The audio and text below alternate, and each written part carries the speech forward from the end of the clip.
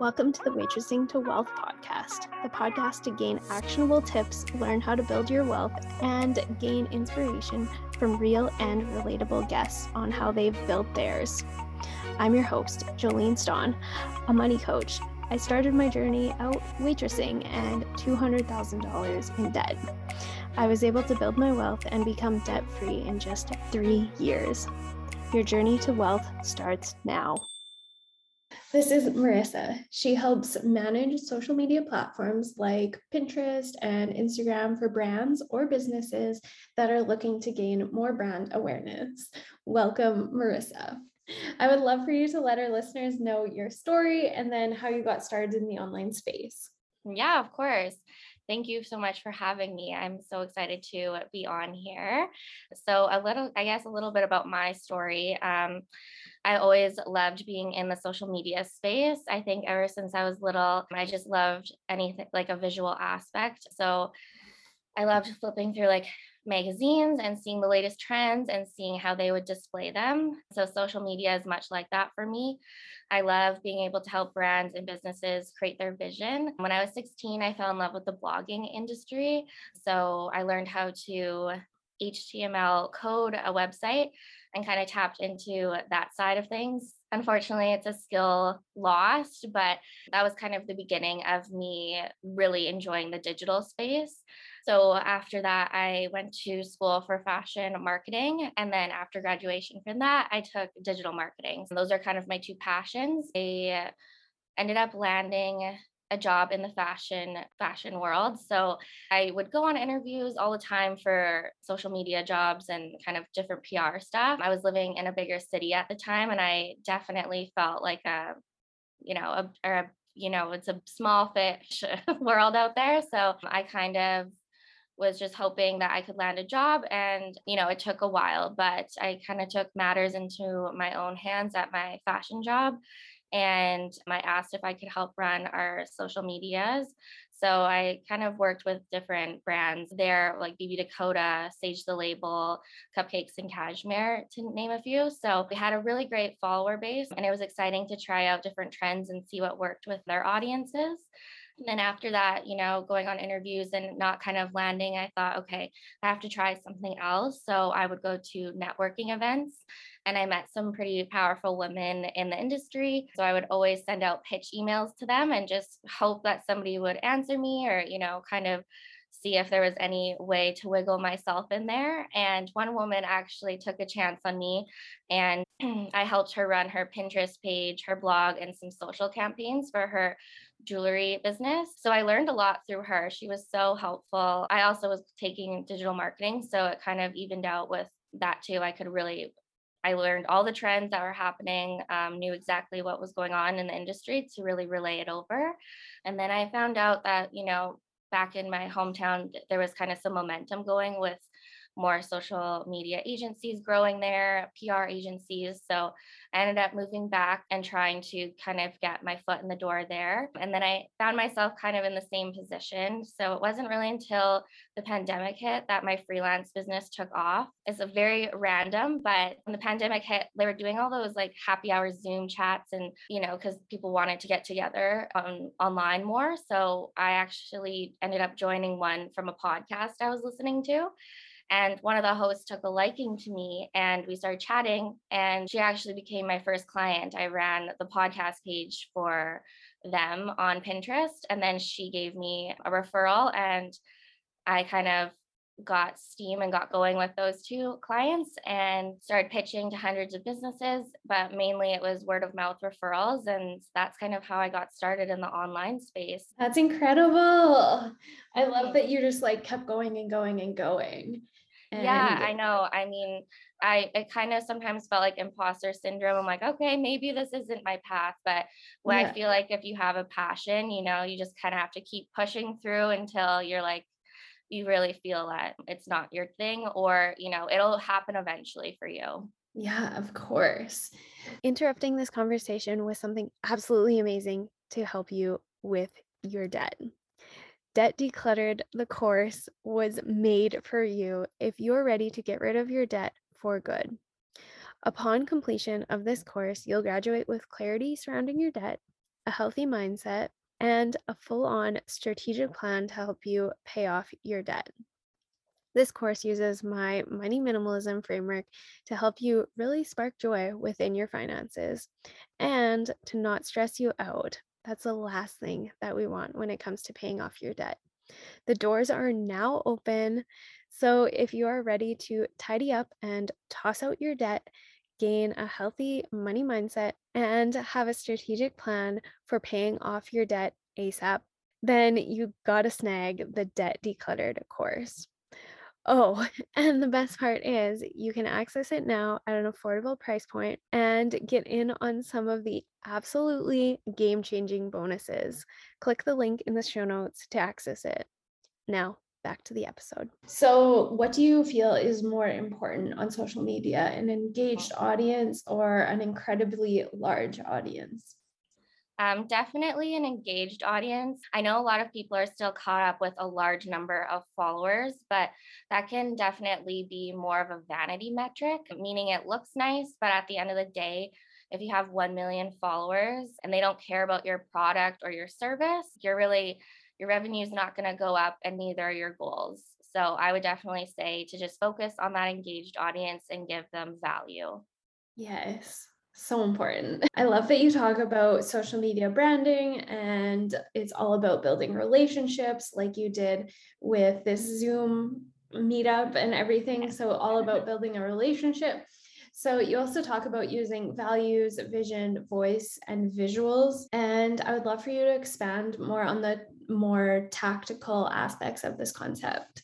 Yeah. So I wanted to create kind of more of a package deal that wasn't just the management part. So I offer Instagram branding, which is kind of what you're talking about with I help them with their visuals, their copy, their voice, their overall vision for their social media. So this way I can still help them make everything cohesive with visuals and help them with their brand identity through copy because I just think it's so important for everything to still be cohesive. Your grid doesn't necessarily have to be aesthetically pleasing as much anymore, but if you can help people kind of tie it all together with a pretty bow, then I think that it's a recipe for success. Yeah.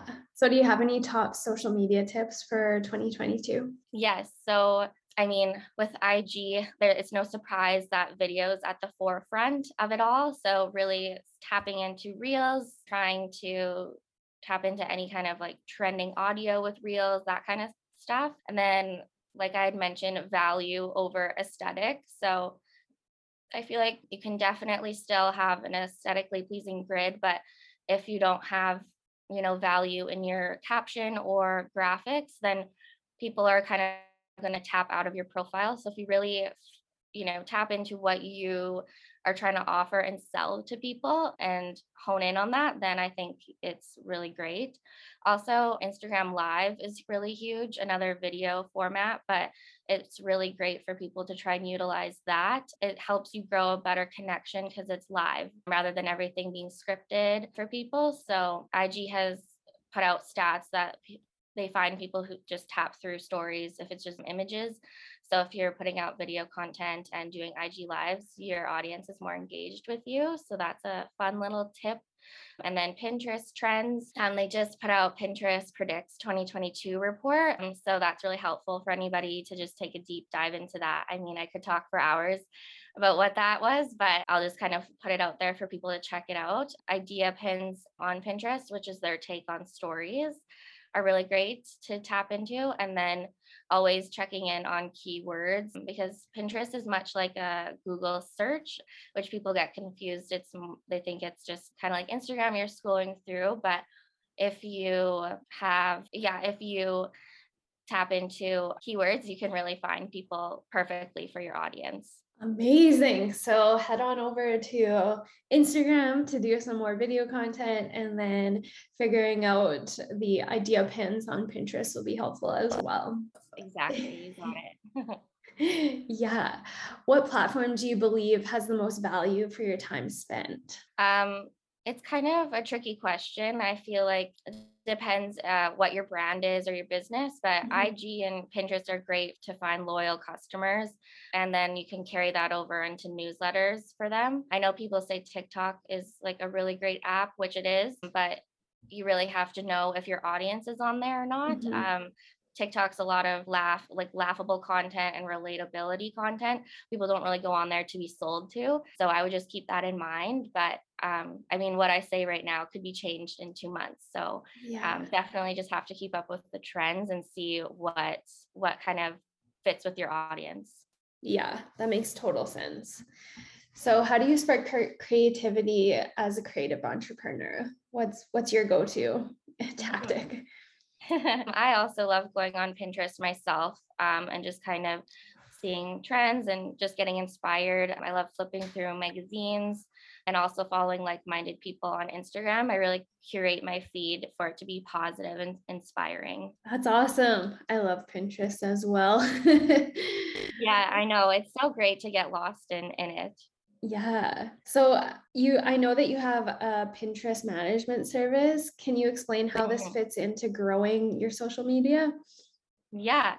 So like I mentioned, Pinterest is acts more like a search audit. So people can go on there and search top jewelry brands. And if you're putting the correct keywords, then your pin will pop up. So, and it has livability on the platform. It can last up to like 6 months of that being searched. So it's just great to, if you're selling a product, to be on there. They're really shoppable, like with Shopify and everything like that. It's really integratable. So it's just a really great platform, and more people are spending time on that app as well. So if you tap into it now, you still have, it's not like overly saturated, I would say. So it's just an amazing platform to get on if you have a product or service. Yeah. Pinterest is amazing. So Yes. we all have to get on there. So I would love to know if you have any tips for our listeners regarding your finances, maybe something that you wished you learned sooner. Yeah, my top tip for finances for anybody who's going to do freelancing would be never count on money that you haven't received yet. So always make sure that the contract is signed and sealed and ready to go, and don't be purchasing things that you don't have money for yet. So that's kind of my top tip. Those are great tips, especially for anyone who is freelancing Mhm. and the inconsistent income. That's Yes, incredible. because it can be exciting talking to all the people, but you definitely have to make sure, all everything's lined up before you make any big decisions with money at least. Yeah. So I know a little bit about your services from Mhm. MLH Communications. So could you tell the listeners a little bit more about those and then how they can access them as well? Yeah, of course.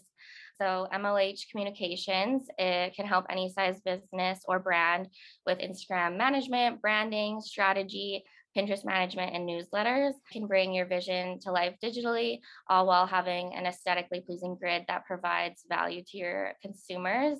You can find me on Instagram at MLH Comms. And yeah, you can just feel free to reach out through DM if you had any questions. That's amazing. I will leave all the links in the show notes so all the listeners can access that. Thank you so much for coming on today. It was so nice chatting with you. Yeah, thank you so much for having me. It was Thank you so much for tuning in to the Waitressing to Wealth podcast. To support the show and show your gratitude, we would be so happy if you shared it with your friends and tagged us on Instagram at Jolene Stawn. Subscribe so you never miss a valuable episode.